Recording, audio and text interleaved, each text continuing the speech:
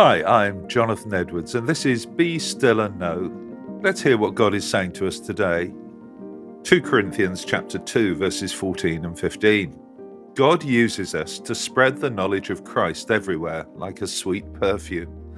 Our lives are a Christ-like fragrance rising up to God, but this fragrance is perceived differently by those who are being saved and by those who are perishing.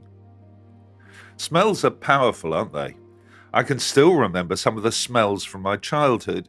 Many of them are associated with summer holidays when we used to go to the Isle of Wight and we smelt the sea, the wildflowers, and the beautiful fresh bread. Most of the smells that I recall were sweet, although I can't quite get over the boyhood memory of the smell of a French fish market. I love the idea that as we speak about Jesus, we're spreading around sweet perfume. When a Roman general won a military victory, there would be a triumphal procession through the city. The general wore a crown of laurel and a specially embroidered purple and gold toga. He rode in a 4-horse chariot through the streets in a procession with his army, prisoners, and spoils of war.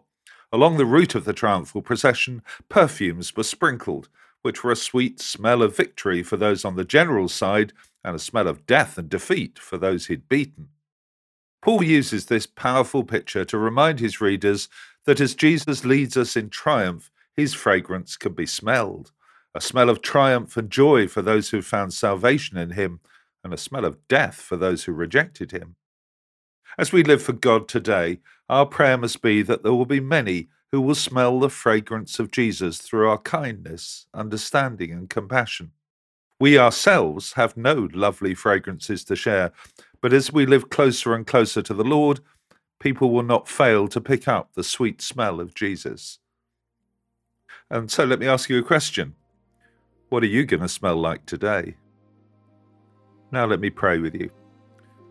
Loving Father, in a world which so often smells badly, help us today to share the fragrance of Jesus.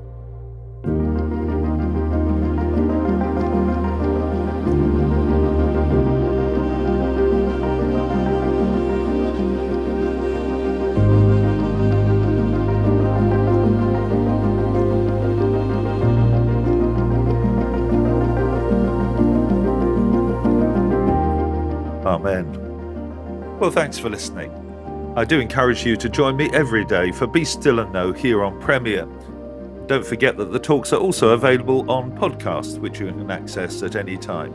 If you'd like to receive a free copy of our magazine, Voice of Hope, which contains all of these devotionals and a great deal more besides, please visit premier.org.uk/Voice of Hope. God bless you. I hope you have a great day.